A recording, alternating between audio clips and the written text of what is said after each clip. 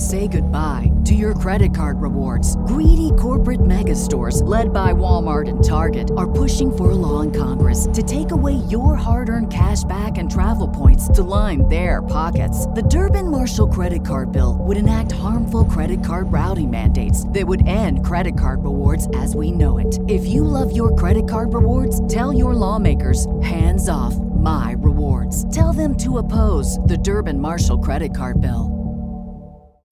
As humans, we're naturally driven by the search for better. But when it comes to hiring, the best way to search for a candidate isn't to search at all. Don't search, match with Indeed. When I was looking to hire someone, it was so slow and overwhelming. I wish I had used Indeed. If you need to hire, you need Indeed. Indeed is your matching and hiring platform with over 350 million global monthly visitors, according to Indeed data, and a matching engine that helps you find quality candidates fast. Ditch the busy work. Use Indeed for scheduling, screening, and messaging so you can connect with candidates faster. And Indeed doesn't just help you hire faster. 93% of employers agree Indeed delivers the highest quality matches compared to other job sites, according to a recent Indeed survey. And listeners of this show will get a $75 sponsored job credit to get your jobs more visibility at Indeed.com/podcast. That's Indeed.com/podcast. Terms and conditions apply.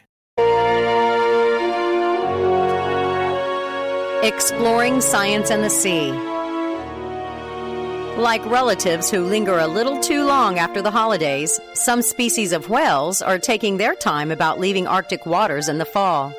And that could set up some unpleasant competition with other species for the goodies in the fridge. Researchers at the University of Washington have been keeping an ear on whales and other marine mammals in the straits between the Arctic and northern Pacific Oceans. They've set up a network of underwater microphones that record sounds for months at a time. The researchers retrieve the recordings and listen for the clicks, whistles, and songs of different species. Sound is a good way to monitor migrations because it can travel long distances, and it can be recorded all year long, even when conditions are too brutal to watch these animals. Some whales are known as summer species because they visit the Arctic during the year's warmer months. That includes humpback, fin, and killer whales. Other whales, such as the bowhead, are winter species. They inhabit the Arctic during the cold, dark months of winter. Over the last few decades, though, as the oceans have warmed, parts of the Arctic have remained ice-free for several more weeks or even months. The underwater recordings reveal that the summer species are taking advantage of that time, lingering in the Arctic well into fall. And that could present a problem.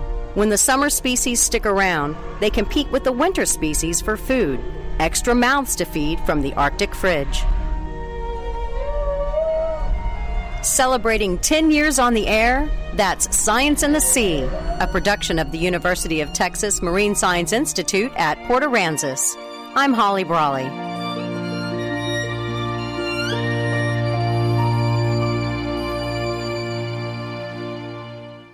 Original thinker and activist Thom Hartmann joins the lineup weekday afternoons here on KCAA. But a cop to deal with discipline problems? It's turning a school into a prison. It's teaching kids how to be afraid of authority figures. It's teaching them, oh, yes, officer, no, officer. Oh, please don't beat the crap out of her. Oh, wow, look at him beat the crap out of her. This is so wrong. Join Thom Hartmann weekday afternoons from 4 to 6 on KCAA 1050 AM and 106.5 FM. If you're booking a cruise out of Galveston, we suggest you add a few days to your vacation and rent a Galveston Island beachfront home. Our fully furnished homes are equipped with central air, washer dryers, dishwashers, cable, wireless internet, and unlimited telephone service. Step off the lower deck of your beachfront vacation home and walk 50 feet to the tide line, where you can fish for speckled trout, redfish, and whiting. Watch the pelicans, and they'll show you where to cast your line. Enjoy horseback riding on the beach, jet skiing, deep sea fishing, dolphin tours, Schlitterbahn Water Park, and the famous Moody Gardens. Tour historical homes, art galleries, and antique shops, and enjoy Galveston's nightlife with award-winning restaurants and live music from jazz to rock and roll. Our homes rent for less than hotel rooms on a per-occupant basis. Call 832-452-0528 or visit our website, www.texasbeachfrontvacations.com. Your voice, your opinions, heard round the world at www.kcaaradio.com. The station that leaves no listener behind, KCAA. KCAA Radio now joins the Sunday morning worship services of the Pruitt Baptist Church in Van, Texas, with Pastor David McNary. All right, if you have a Bible with you today, let me invite you to turn to Matthew chapter 6. Matthew chapter 6. I once heard Dr. Manuel Scott, preacher, philosopher extraordinary, say these words.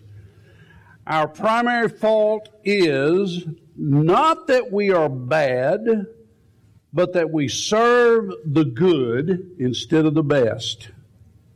He went on to say, he that standeth in the presence of the highest and chooses the high sinneth, though that high be holy.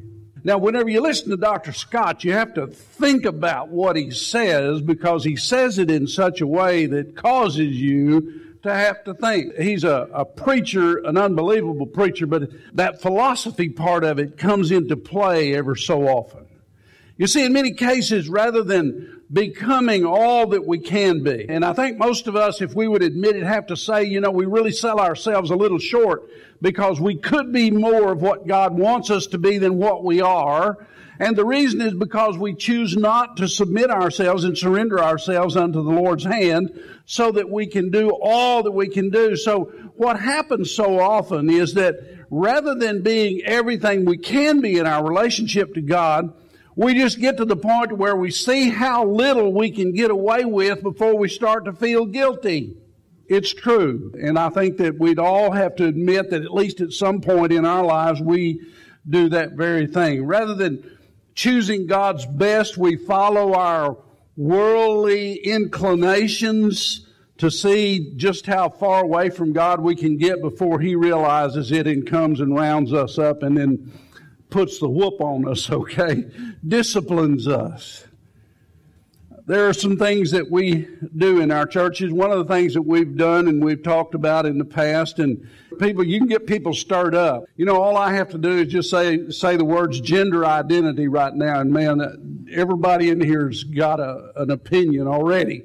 And that stirs us up. But, for years we've worried about institutional atheism and the effect that institutional atheism has on the church of the Lord Jesus Christ. And yet we get upset about that, and yet we overlook the plague of practical atheism. Practical atheism. You say, preacher, what in the world is practical atheism? Well, practical atheism is something which grows within the church.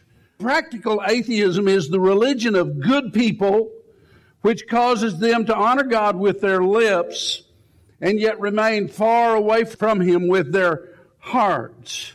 That's loving Him in word and not deed. Loving Him in word and not deed. In other words, what we do is we come to church on Sunday and we say, I love God, and then we go out there and we live for the devil 6 other days of the week. Sometimes it's 6 other days and 23 hours, but that's practical atheism.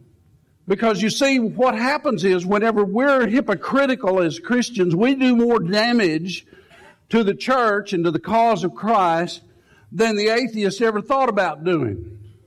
Because it's called practical atheism. Because people look at what you do and believe what you do more than they believe what you say anyway.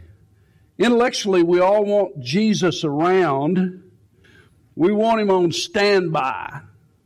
People are that way. They want Him around because there's just something about Him that's so different. Even people who are lost people want to know that at least there are some saved people around and that Jesus is close by, because they want Him on standby just in case we need Him. We just don't want Him meddling in our everyday affairs. And that's a scary thing, folks. He wants to be in charge of our everyday affairs, not just meddling in them. You remember when Jesus and His disciples set out across the Sea of Galilee and a storm arose, and the storm threatened to sink the boat, the little ship that they were in, and they looked around and they thought, uh-oh, where's Jesus? Can't find Jesus. I don't know if some of them thought, well, maybe He got washed overboard, but They couldn't find Jesus. Finally, they searched and they searched until they found Jesus in the back of the boat, and he was sound asleep. The boat was rocking him to sleep. You know, something I think is interesting is, amazingly, they hadn't even missed him until they got in trouble. I think that speaks to our culture today. Even as those who call ourselves Christians, believers in Christ, we just wander around through life doing whatever comes naturally and whatever comes next, and we don't even miss that we've separated ourselves from the presence of Jesus until we get in trouble, until a problem arises. Scott says that we all want Jesus on board our boat. We just don't want him to be the captain of our boat. And that's a big problem in our culture today. But it's not a new problem. It's been that way a long, long, long time. So today I want to deal with a very familiar passage of Scripture and a subject I think that we need to be more familiar with, and that's the subject is titled Finding God's Will. Let's find God's will. Now, I want you to notice in Matthew chapter 6, I'm going to begin reading verse 31. Our primary scripture of emphasis today is going to be verse 33. But look at verse 31. He says, "Take no thought, saying, what shall we eat, or what shall we drink, or wherewithal shall we be clothed? For after all these things do the Gentiles seek." He said, okay, Jews, just think about it. These are the same things that the Gentiles are looking for. He said, that's not what is really, really important. So he says, "For your heavenly Father knoweth that you have need of all these things." Then he goes on, he says, "But seek ye first the kingdom of God and his righteousness, and all these things shall be added unto you." Seek ye first the kingdom of God and his righteousness, and all these things shall be added unto you. Finding God's will. Okay, now notice what he said there. Jesus said it himself. He used the word seek. Seek. In order to find something, you must seek it. If you've lost your bracelet at home, you have to go search for it. Seek. He says you have to seek. You have to search for it. I want you to notice the words, though. Seek ye first. The word seek ye first implies free will. Those words imply that God has given to mankind the freedom to choose. He allows us moral and intellectual freedom. Granted, our choices are limited. You have a lot of freedom, but your choices are limited. For instance, you didn't get the opportunity to pick the time or the place of your birth. Did you? Anyone here? We didn't get to choose our parents. Oh, but I'm glad I got the parents I got. That's just for me. We can't order our physical appearance. You see, if I could have done that, I would have been 6'1". I didn't really want to be, taller than that, but I would have been 6'1". I would have been slim and trim, had a six-pack, here, not anywhere else. Had a six-pack here. Some people say, every once in a while I go to the doctor, and the doctor said, "Take your shirt off." And I said, "Oh, you want to see my 12-pack?"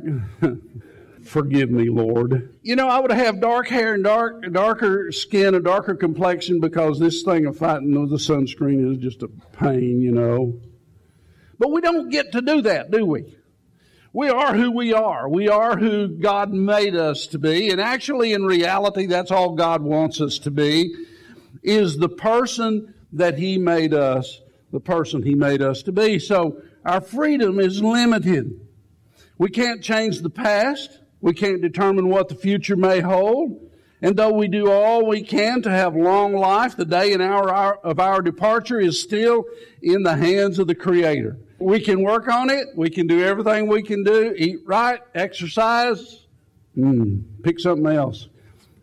But we can't change those facts. We don't have the ability to make those kinds of choices.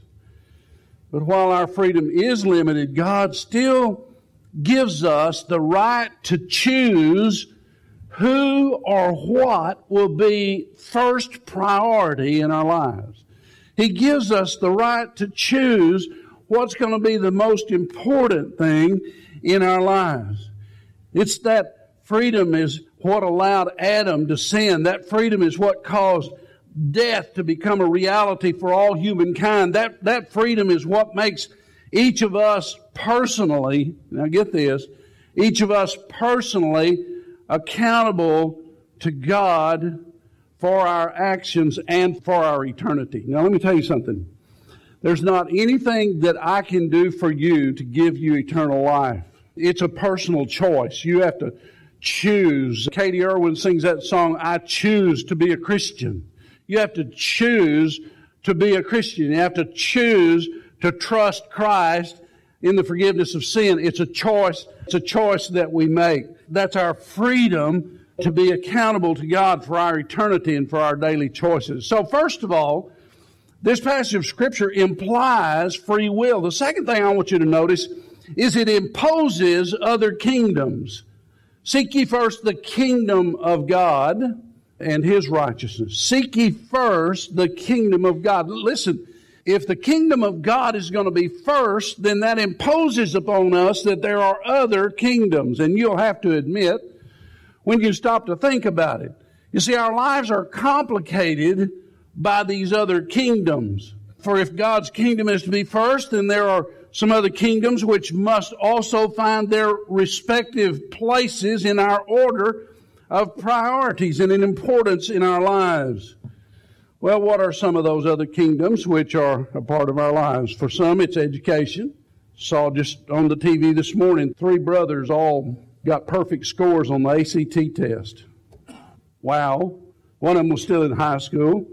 The other 2 were in college, but they had perfect scores on this. So for some people, it's education. For other people, it's occupation. It may be the pursuit of happiness. You know, I'm just gonna be happy. I like to watch some of those shows. You know, everything is on the Alaskan wilderness now, and those guys that go up there and live off the grid and try to survive. I like to watch that. They call it pursuing happiness. Now, folks, I'm sorry. I like to watch it because I don't want to do it. I can do it through them vicariously. My mother-in-law asked me one time, said, let's go snow skiing. I said, are you going to ski? She said, no. I said, what are you going to do? She said, I'm going to sit out there on the deck with a cup of hot chocolate and a blanket and watch y'all ski. And I said, well, let me tell you something.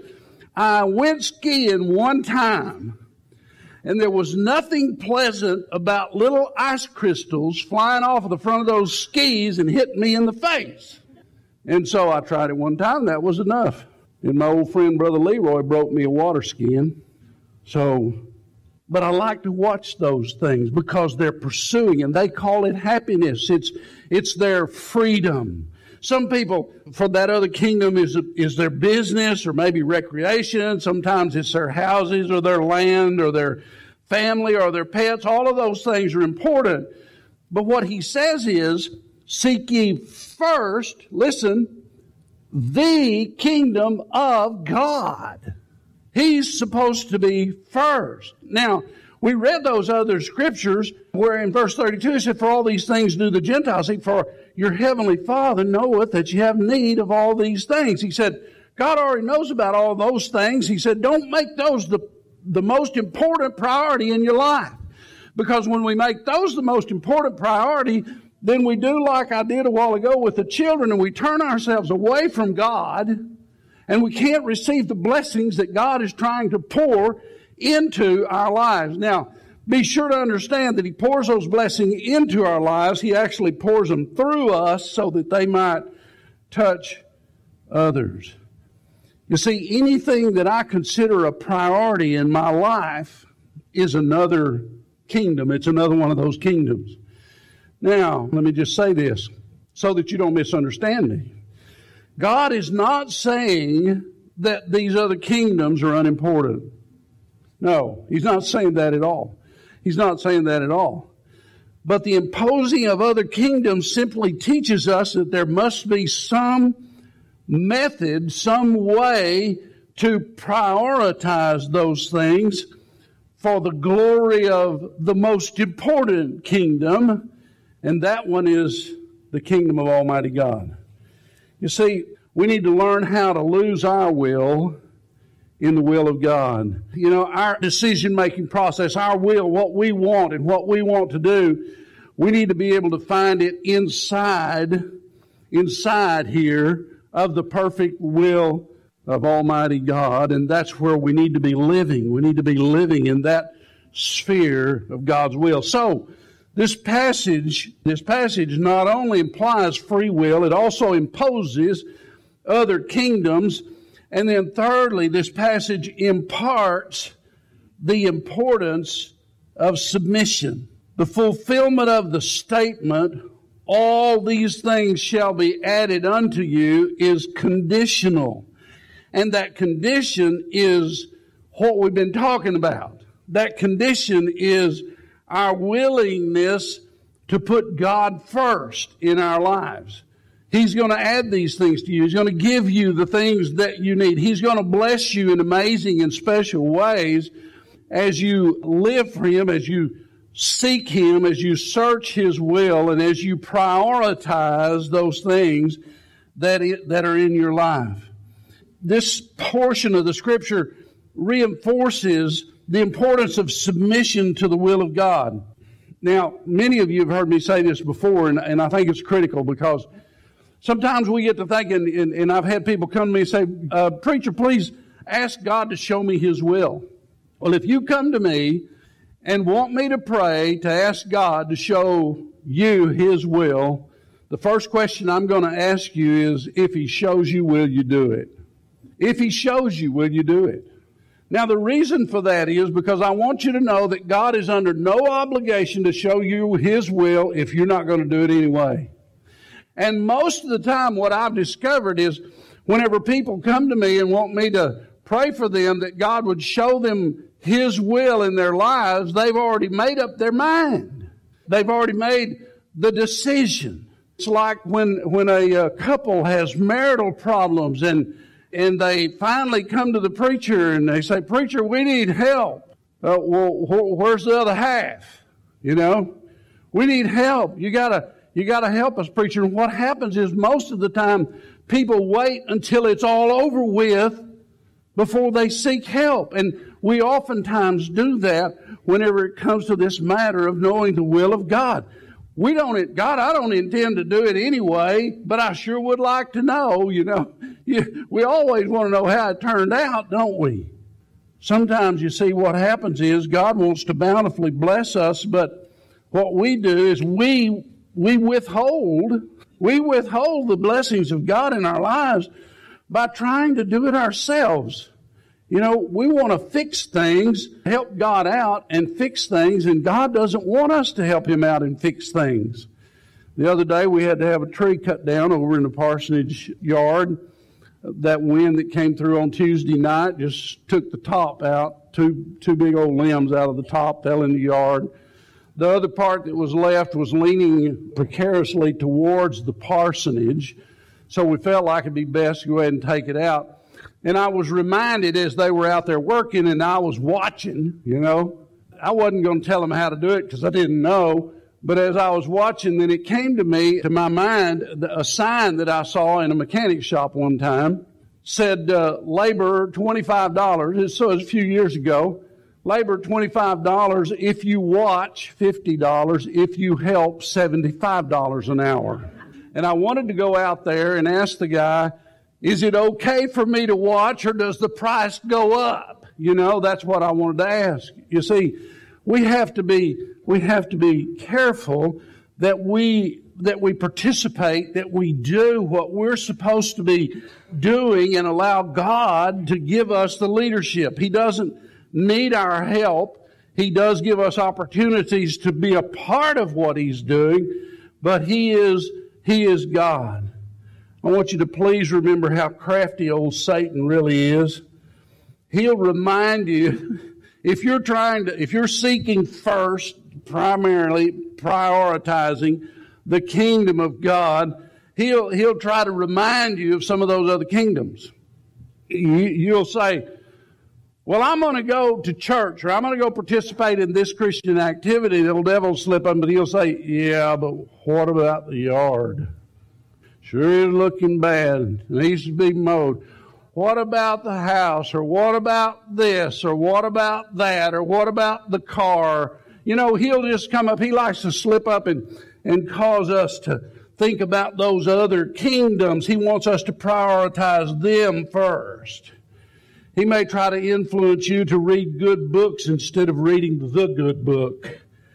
He'll try to influence you to serve your own interest instead of the work of God's kingdom. He'll influence you to believe that you can worship God anywhere and study the Bible on your own to the exclusion of corporate Bible study and worship. But you know what? God instituted the church for the purpose of building up His people. And when we're built up, we're less susceptible to fall for the temptations that come before us by the old devil. I know there's a lot of people that wonder why preachers believe corporate worship is so important to the health of the body of believers.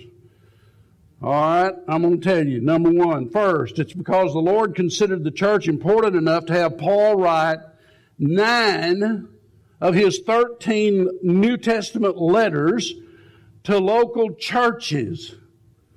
To local churches. Not only that, but Jesus sent 7 letters. They're found in the book of the Revelation, chapter 2 and chapter 3. He sent 7 letters to the local churches of Asia Minor. And folks, I want to tell you something. The only place that those people were going to hear the word of the Lord was in that corporate time, as those letters were read aloud in the presence of all who were there. And finally, it's because God has instructed us that we are to come together for worship, for fellowship, for prayer, for Bible study, for growth, and for encouragement. When I see you here on the Lord's Day, it encourages me. And I know that when you come together with other believers on the Lord's Day, it encourages you. It builds you up. It helps to make you stronger. Friends, not forsaking the assembling of ourselves together is critical to the spiritual development of all believers in Christ. All believers in Christ. I can't tell you how many times I've visited with folks about their relationship to Christ. Oh yeah, I'm saved. I was saved when I was a little boy. Well, I haven't seen you in church lately. Well, I don't go to church. Too many hypocrites in the church. Yeah, and you're one of them. If you go to church and find a hypocrite, pray for them. And pray for yourself at the same time. I always said, if you ever find a perfect church, don't join it, you'll ruin it. Somebody say amen to that, please. Because you know that's true. We're not perfect. We're not perfect. But that together time, this together time that we have is critical for us. Proverbs 3:6 says, in all thy ways acknowledge Him, and He shall direct thy path. He will show you His will. You can find the will of the Lord. You have to seek the will of the Lord, but He will reveal it. He will reveal it to you. And we must learn that will of God and set out to do it. We must determine ahead of time before we ask Him that we're going to do it. And then whenever He shows us, then set out to do it. And we need to do it with every fiber of our being. We need to do it with every instrument in the arsenal of our resources. I read this little story. It said that the storms which plague the Indian Ocean are peculiar in some ways. The typhoons are peculiar because they do not move quickly or in any particular direction. They simply move about in a circular motion until they eventually die out. Much experience taught the boat captains that if they tried to navigate through the storms, their vessels would be foundered and they would be sunk. So they learned to locate the center of the storm and go around it in ever narrowing circles until they found themselves in the perfect center in dead calm. And there they could wait out the storms. They found themselves in peace and calm. Folks, I want to tell you something. That's like God's will. If you get out of His will, you face the destructive winds of discouragement, of despair, of disloyalty and of disfellowship. You've separated yourself from the fellowship of Almighty God. But let me tell you that in the center of God's will is calm and peace and safety and hope and sweet fellowship with Almighty God. It's in that place, in that spot, in the center, in the perfect center of God's will.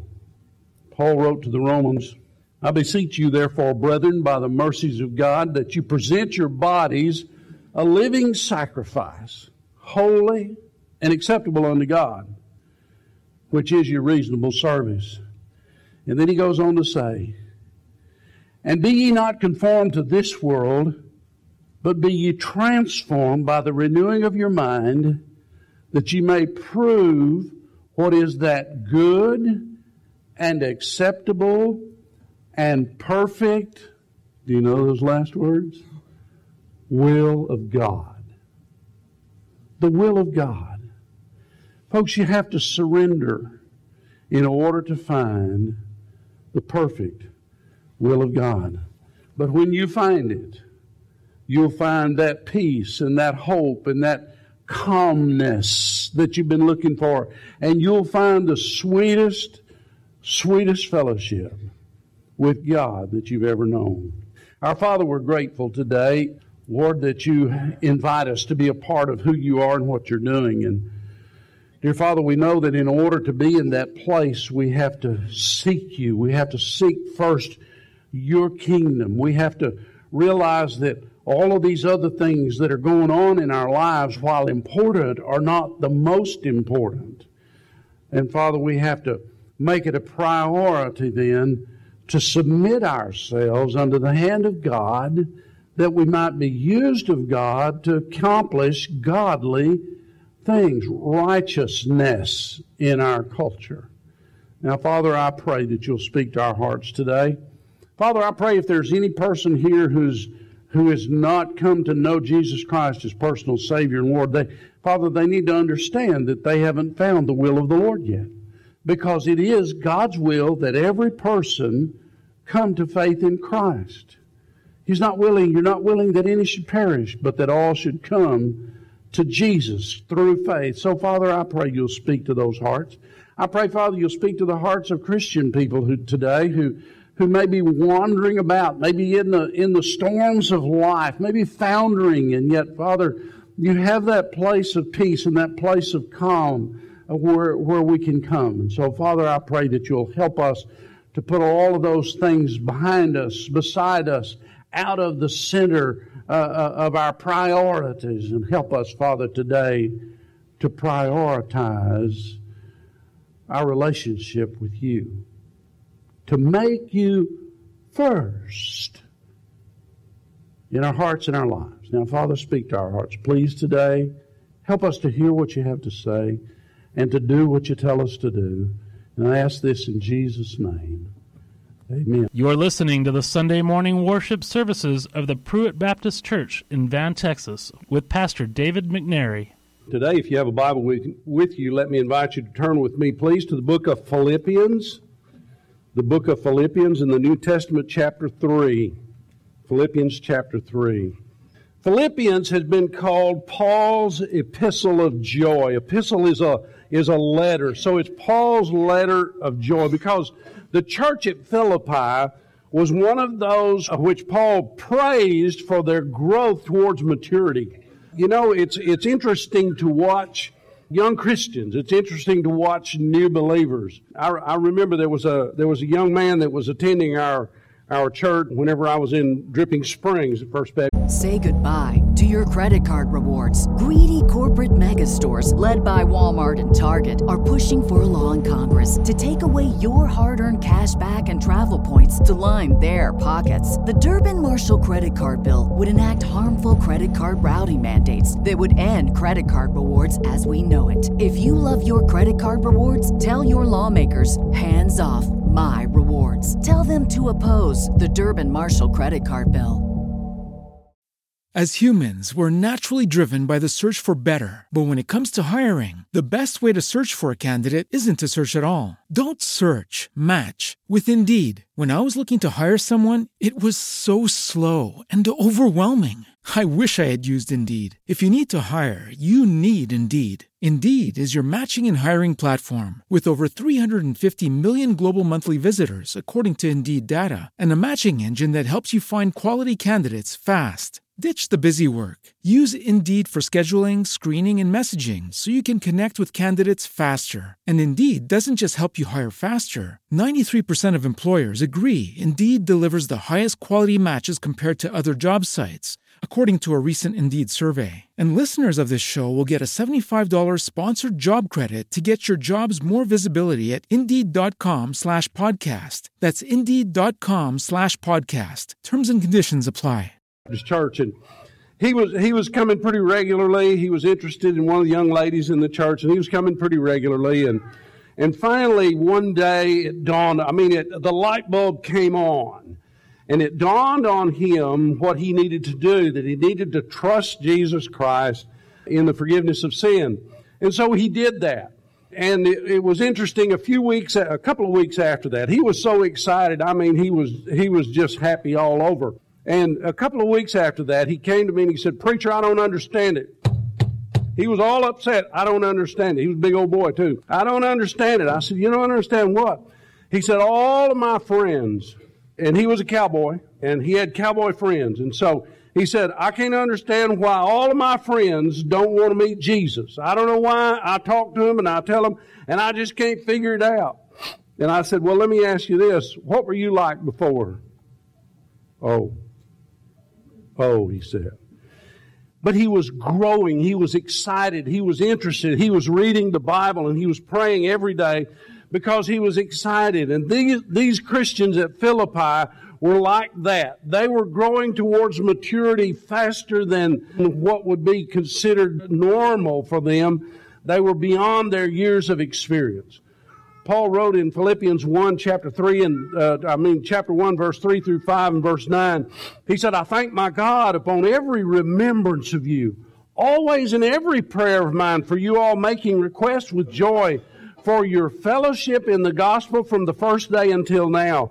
And this I pray," he says, "that your love may abound yet more and more in knowledge and judgment." He said, "I keep praying that from what I've heard from you and the growth that you've made, that your love will continue to grow, that it will abound, grow quickly, and it will become more and more, and that you will gain knowledge and judgment."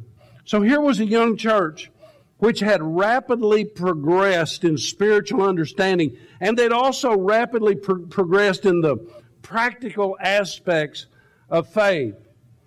And I think, as with any preacher of the gospel, to see that kind of spiritual maturity in young believers was a great source of encouragement to Paul. It's always an encouragement whenever a preacher gets to see some new believers growing and eager to learn more and eager to understand more and ready and eager to be in a place where they can learn what God has to say. So Paul used the early part of this letter for the purpose of praising them, giving them a little praise, and also encouraging these Philippian believers.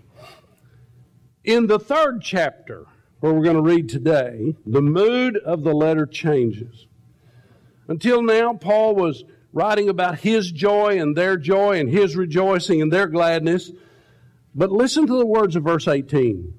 He says, "For many walk, of whom I have told you often, and now tell you even weeping, that they are the enemies of the cross of Christ."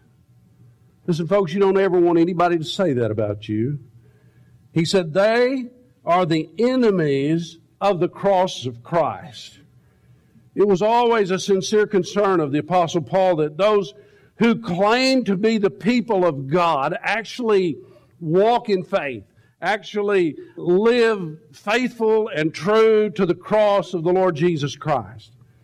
And while he wrote this to them, it was preserved by God for us in 21st century America. You see, what I'm saying to you is that even though Paul wrote it to them, and you know, we like to think, oh, he wrote this letter, he wrote it down for them, and he rolled it up in a scroll, and it was delivered to them, and boy, he really talked to them. Well, listen, he didn't just talk to them.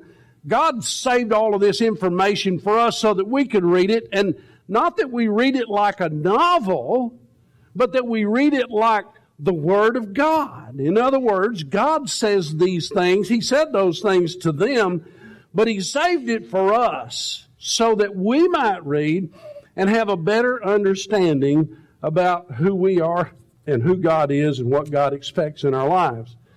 So our subject title today is a question: citizens or aliens? Citizens or aliens?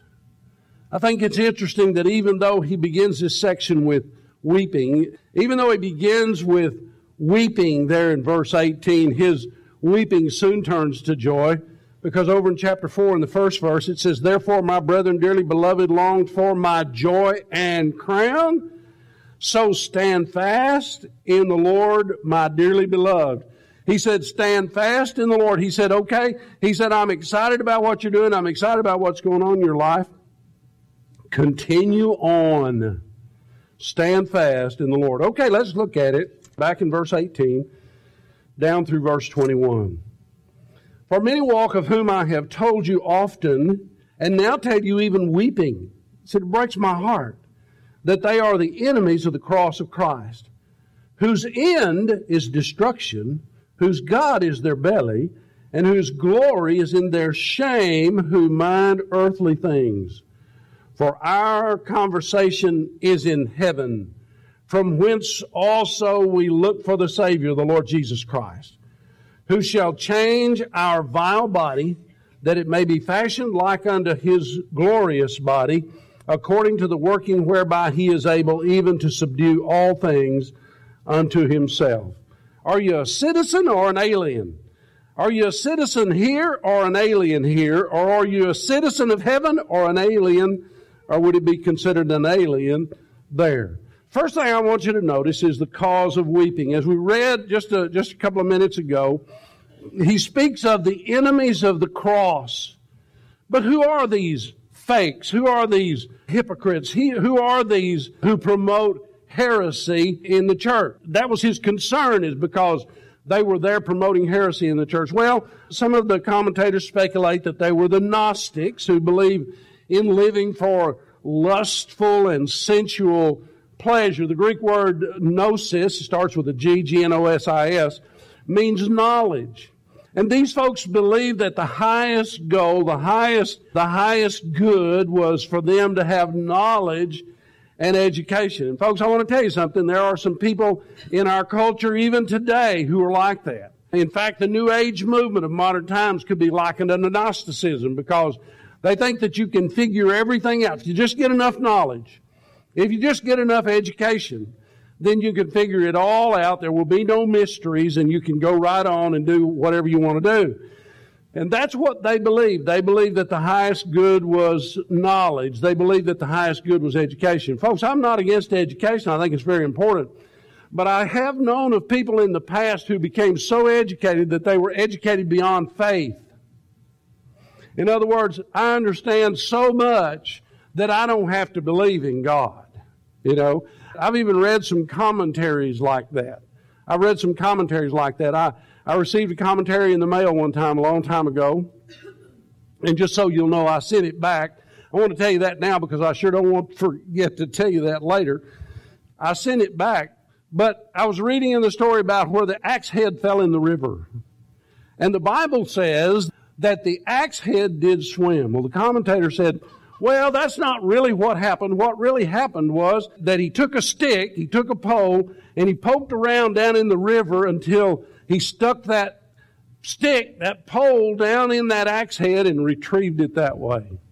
Well, my friend, I think it's easier just to believe that the axe head did swim than it is to believe that he took time poking around. Listen, I know how hard that is, because just the other day, tried to retrieve a fishing rod that went in the lake. Just so you know, it wasn't mine. We didn't get it. You know, we tried. We didn't get it. So, first of all, it could have been Gnostics, or it could have been the Judaizers. Now, we've talked a lot about the Judaizers of late particularly in the book of Galatians. But these enemies of the cross could have been Judaizers. They taught that it was all right to believe in Jesus. It's okay. It's all right for you to believe in Jesus. But once you do, then you must live strictly by the law of Moses. You have to practice all of the commandments. You have to practice all of the law of Moses. And I know that whenever we think of the law of Moses, we think of the Ten Commandments first. But I want you to know there was a lot more law than just the Ten Commandments, okay? There was laws that pertained to every day, every part of your life, everything that you could do and couldn't do. There was all kinds of laws. And by the way, those of you that love catfish, you don't want to live by the law. Prohibited to eat catfish. Those of you who like shrimp or lobster, you don't want to live by the law. You don't want to have to be bound by the law. But that's exactly what they taught. They taught it was okay to believe in Jesus, but you have to live strictly by the law. These were the legalists of their day. And they're still around today, along with another group that I would call the liberalists. You got both groups. The ones that believe, we have to live strictly by the law, and the others that believe, we stay away from the law, we can do anything that we want to do. And folks, there's people like both of these groups in our culture and in our society today. But I want you to notice what Paul says. He says, many walk. Okay? There in verse 18. For many walk as the enemies of the cross of Christ. What does he mean, they walk? Even though they say they believe, the way they live voids their testimony. You see, your walk is how you live. Your walk is how you portray what you say you believe in daily life. That's your walk. And he says they walk as the enemies of the cross of Christ. They are the ones to whom Jesus says, I never knew you. Depart from me, ye that work iniquity. Matthew 7 and verse 23. Now I want you to listen to how they're described, because I think it's important to see who these folks were. First of all, he says their end is destruction. They're religious, but they're not believers in the resurrected Christ. He says whose God is their belly. They're interested in food and drink and worldly pleasures. That's what he means. That's what it talks about when he says that their God is their belly. They're going to worship all of this other stuff, and it's all the most important. And then he goes on to say whose glory is in their shame. Now, folks, I want to tell you something. I believe that phrase right there speaks to our culture today maybe more than at any other time in history. Because we live in a society today where people try to justify everything that they do. In other words, I don't have to abide by any rules. I don't have to listen to God. I don't have to respond to what God tells me to do. All I'd have to do is just do whatever I want to do. And if it doesn't seem right, or if I get under conviction about it, all I have to do is go back and confess it, and it's gone. It's taken away. Well, listen, there has to be some kind of commitment. There has to be some kind of sincerity in what we do and who we serve. And we need to be serving the Lord Jesus Christ. That's what these folks did. They were proud of their sin, and they bragged about it. Now, that really sounds pretty familiar in our culture. I want you to think about it. I haven't worked in secular work in a long, long time, but I can still remember those days. Think about this. What do your co-workers and peers brag about on Monday after the weekend activities? Think about it. The guys that I used to work with, they talked about going out and getting drunk, or going to this party, or going hanging out with this woman over here at this other place. And that's what they always talked. They bragged about it. They brag about their sin. And folks, that's exactly what he's talking about here. They had the same problem with these fakes, with these false teachers and false leaders. They had the same problems with them. They would brag about their sin.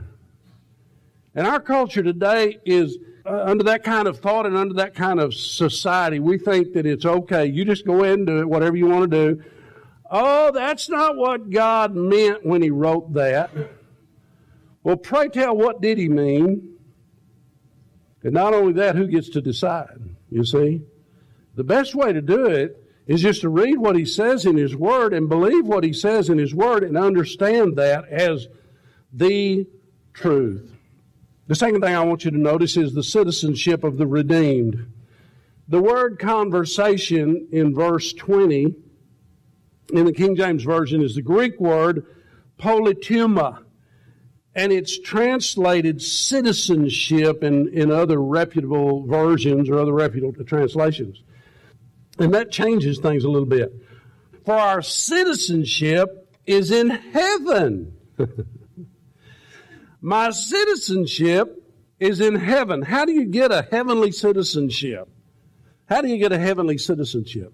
By believing in the Lord Jesus Christ. By believing in the Lord Jesus Christ. By entering into a relationship with God through faith in Jesus Christ. Listen, what Paul was speaking about here was readily and easily understood by those who were living in Philippi, because Philippi was a Roman colony. Any transaction of legal matters, any births, they were all registered in Rome. They were under Roman law. They were under Roman rule. So when Paul spoke of a heavenly citizenship, he knew that they could understand that though they were separated from heaven, still they were citizens of that faraway land whose builder and maker is God. They understood that. And folks, I think that if we understood that better in our culture, in our day today, in our society, if we could just understand that we would probably live different lives that were more committed unto the Lord. Because you see, we represent heaven. If you're a Christian today, you represent heaven. Your citizenship is there. Even though you're here for a time, your responsibility is to represent God, to represent heaven, to represent the King of Kings, Jesus Christ. You're representing Him, and so our lives should represent Him in the kind of way that would cause other people to want to go there. I heard a guy say one time, he said, I don't want to go to heaven, I want to go to hell because all my friends are going to be there. Say goodbye to your credit card rewards. Greedy corporate mega stores, led by Walmart and Target, are pushing for a law in Congress to take away your hard-earned cash back and travel points to line their pockets. The Durbin-Marshall credit card bill would enact harmful credit card routing mandates that would end credit card rewards as we know it. If you love your credit card rewards, tell your lawmakers, hands off my rewards. Tell them to oppose the Durbin-Marshall credit card bill. As humans, we're naturally driven by the search for better. But when it comes to hiring, the best way to search for a candidate isn't to search at all. Don't search, match with Indeed. When I was looking to hire someone, it was so slow and overwhelming. I wish I had used Indeed. If you need to hire, you need Indeed. Indeed is your matching and hiring platform with over 350 million global monthly visitors, according to Indeed data, and a matching engine that helps you find quality candidates fast. Ditch the busy work. Use Indeed for scheduling, screening, and messaging so you can connect with candidates faster. And Indeed doesn't just help you hire faster. 93% of employers agree Indeed delivers the highest quality matches compared to other job sites, according to a recent Indeed survey. And listeners of this show will get a $75 sponsored job credit to get your jobs more visibility at Indeed.com/podcast. That's Indeed.com/podcast. Terms and conditions apply. And I said, yeah, all your friends may be there, but you won't know whether they are or not. That'll be the least of your worries. I don't want to go to heaven. Listen, we are citizens of heaven, and we need to be busy helping people to understand that heaven is God's home and that heaven is a free gift of God through faith in Jesus Christ. I know it's difficult for us to think in heavenly terms, but Jesus tells us that we need to do that. He encourages us to lay not up treasures on the earth, because they won't last, but He says, lay up for yourselves treasures in heaven. Why? For where your treasure is, there's your heart also. Wherever your treasure is, listen, if you're so bound to build up treasures here upon the earth, then what happens is you become earthbound, and you don't want to be earthbound, because one of these days, this earth will not exist anymore. Lay up your treasures in heaven. What's the greatest treasure that a person can lay up in heaven? Have you ever thought about that? The soul of a family member. the soul of a friend, the opportunity that you've had, that God has given you to share Christ with some person. Listen, that's the greatest treasure of all. All of this other junk doesn't matter. Listen, I want to tell you something. We put a lot of stock in the things that we have here on the earth. I want to tell you something. It won't matter. One day it won't matter. You're not going to take it with you, and you're not going to need it either. Amen. You're not going to need it either. You can't take it with you. You're not going to need it. So, what do we need to do? We need to be busy thinking about heavenly things. We need to be busy thinking about God. We need to be busy serving God and showing forth the love of God wherever we go. The third thing I want you to notice out of this passage of Scripture is the Christ of our hope. The Christ of our hope. Verse 20 says, "For our citizenship is in heaven, from whence also we look for the Savior, the Lord Jesus Christ, who shall change our vile body, that it may be fashioned like unto His glorious body, according to the working whereby He is able even to subdue all things unto Himself." Listen, He's the Christ of our hope. Paul preaches from weeping to rejoicing. He tells us that our citizenship is in heaven and that Christ will come from heaven. Christ will come from heaven to get us and change us to be like Him. Jesus Himself said, "I go to prepare a place for you, and if I go and prepare a place for you, I will come again and receive you unto myself, that where I am, there you may be also." Where is He? He's in heaven at the right hand of the Father. And He says, "I promise to you that I'm going to come back for you. I've got everything ready. I'm going to come back for you, and I'm going to take you to where I am." He's going to come and get us, and He's going to change us. He's going to transform us. Folks, it's the assurance of His coming again that we find our hope and our strength to endure. Okay? A few more days. You need strength to endure. That strength to endure comes from the assurance that He's coming back for me. He's coming back for me. Abraham had a hope as he looked for God's city, and he was content to live out the days of his life in a tent. How many of y'all want to live in a tent?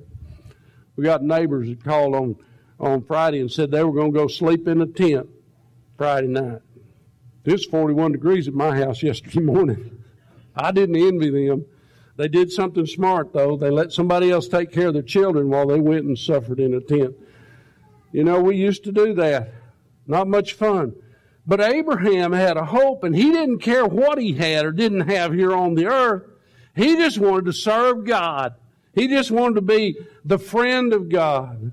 Listen, there's farmers and ranchers and electricians and school teachers and business persons and even retired people. We can be content to live out our lives on the earth because of the hope that we have in Jesus Christ. To learn, to understand, to understand the reality that this is not the end, okay? Listen, I want to tell you something. Physical death is not the end. Physical death is the beginning. It's the beginning.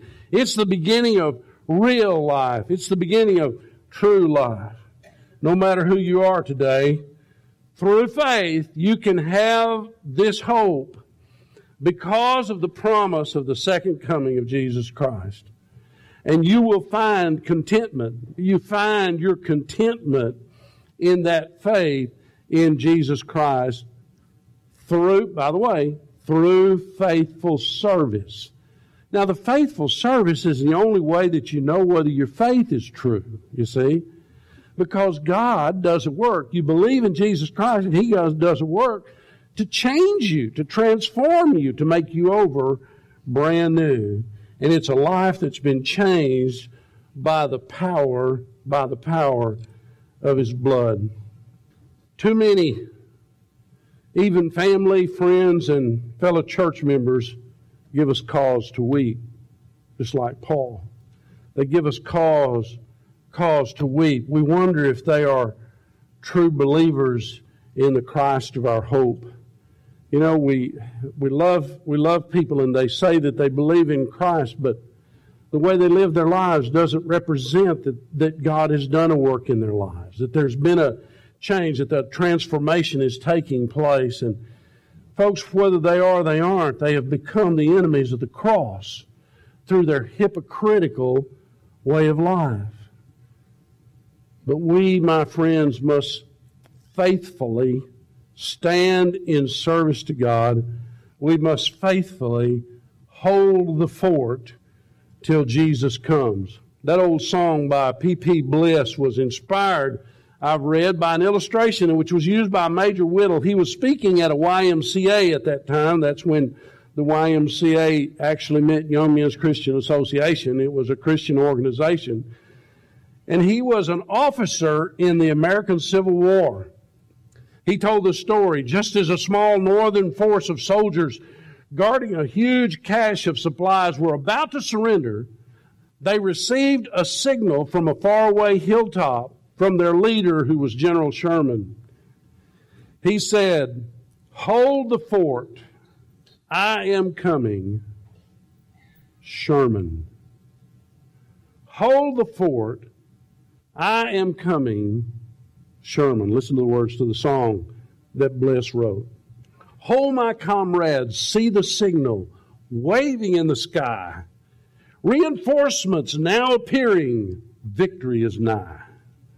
See the mighty host advancing, Satan leading on, mighty men around us falling, courage almost gone.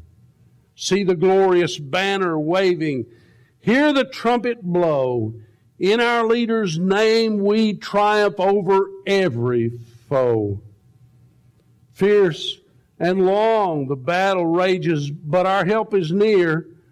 Onward comes our great commander. Cheer, my comrades, cheer. Hold the fort, for I am coming. Jesus signals still. Wave the answer back to heaven. By thy grace we will.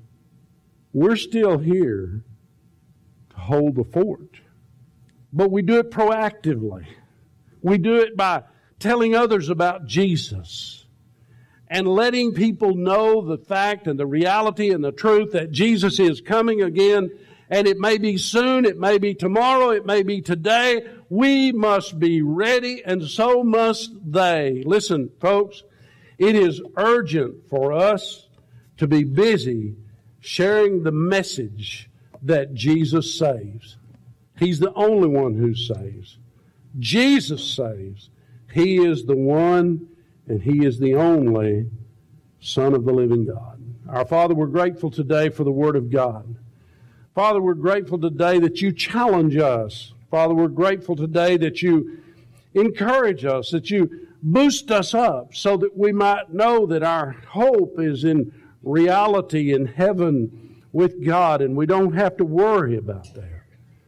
But Father, sometimes we become weak. Sometimes our courage begins to wane.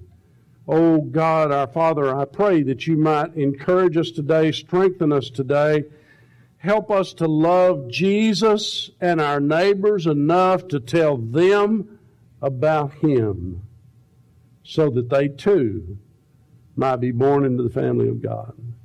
Speak to our hearts today, Father, I ask in Jesus' name. Amen and amen. You've been listening to the Sunday morning worship services of the Pruitt Baptist Church in Van, Texas, with Pastor David McNary. A podcast of this service is available on demand at the KCAA website at www.kcaaradio.com. To listen to the service at any time, go to the KCAA Sunday schedule and click the podcast link under the image of Pastor McNary. The Pruitt Baptist Church is located at 9908 State Highway 110 in Van, Texas. The Sunday worship schedule includes Bible study at 9:45 a.m., morning worship at 11 a.m., and evening worship at 6 p.m. For more information about the Pruitt Baptist Church, visit their website at www.pruittbaptistchurch.com or call 903-963-7473. You're listening to KCAA, Loma Linda, California, the best station in the nation. This is InfoTrack, the weekly show with information you should know. Here's what's happening on this week's show. If you rely on online product reviews when deciding what to purchase, you could be shortchanging yourself. We'll have results of a recent study that may surprise you. If consumers start to assume that these ratings give perfect indications of product quality, they're only going to rely on these ratings and ignore other cues that also have information about product quality. Then, how many hours of sleep do you need? Getting enough shut-eye is critical if you want to perform at your best. We do not adapt. If you need 7 hours of sleep, you do not adapt to 5 or 6 hours of sleep per night. And you cannot catch up fully over the course of a single weekend. Those two stories and much more are coming your way on this week's show. Don't go away. InfoTrack gets underway right after this.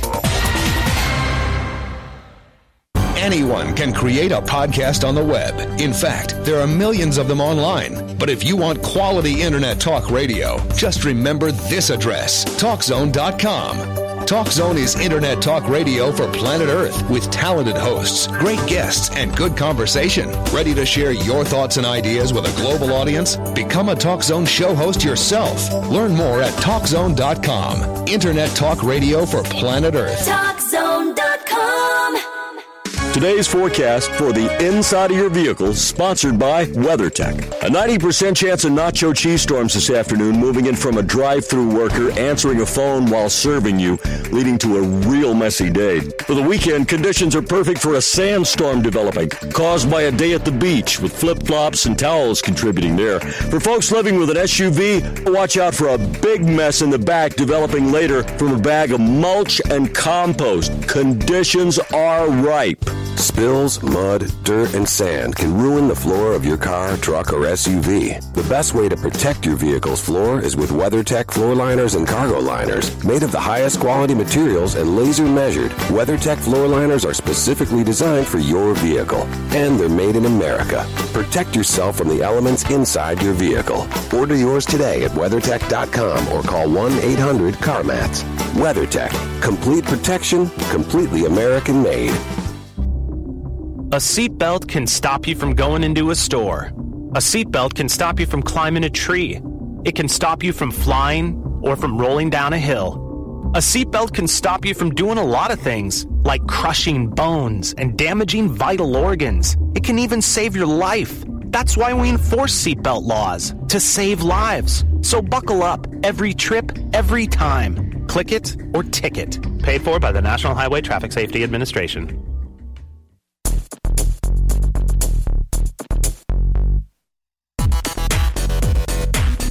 InfoTrack, the weekly show with information you should know. Here's your host, Chris Whitting. If you put your trust in online product reviews before you buy something, you might want to think again. A recent study says those reviews may not always be accurate.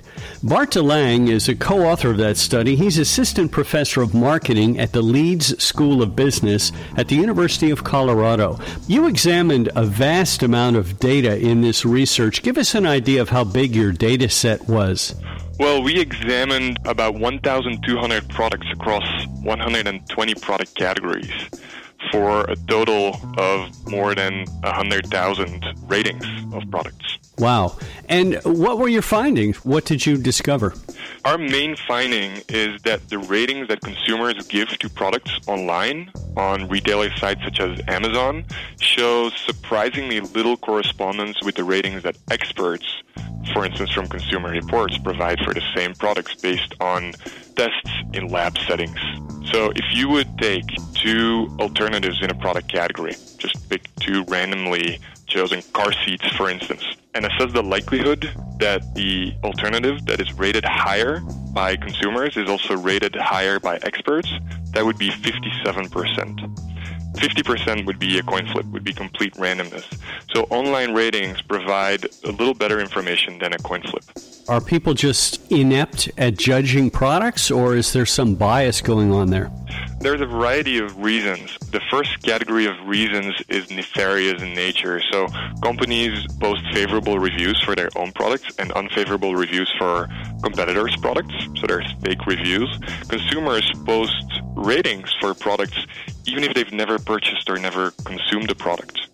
The second category of reasons relates to measurement issues.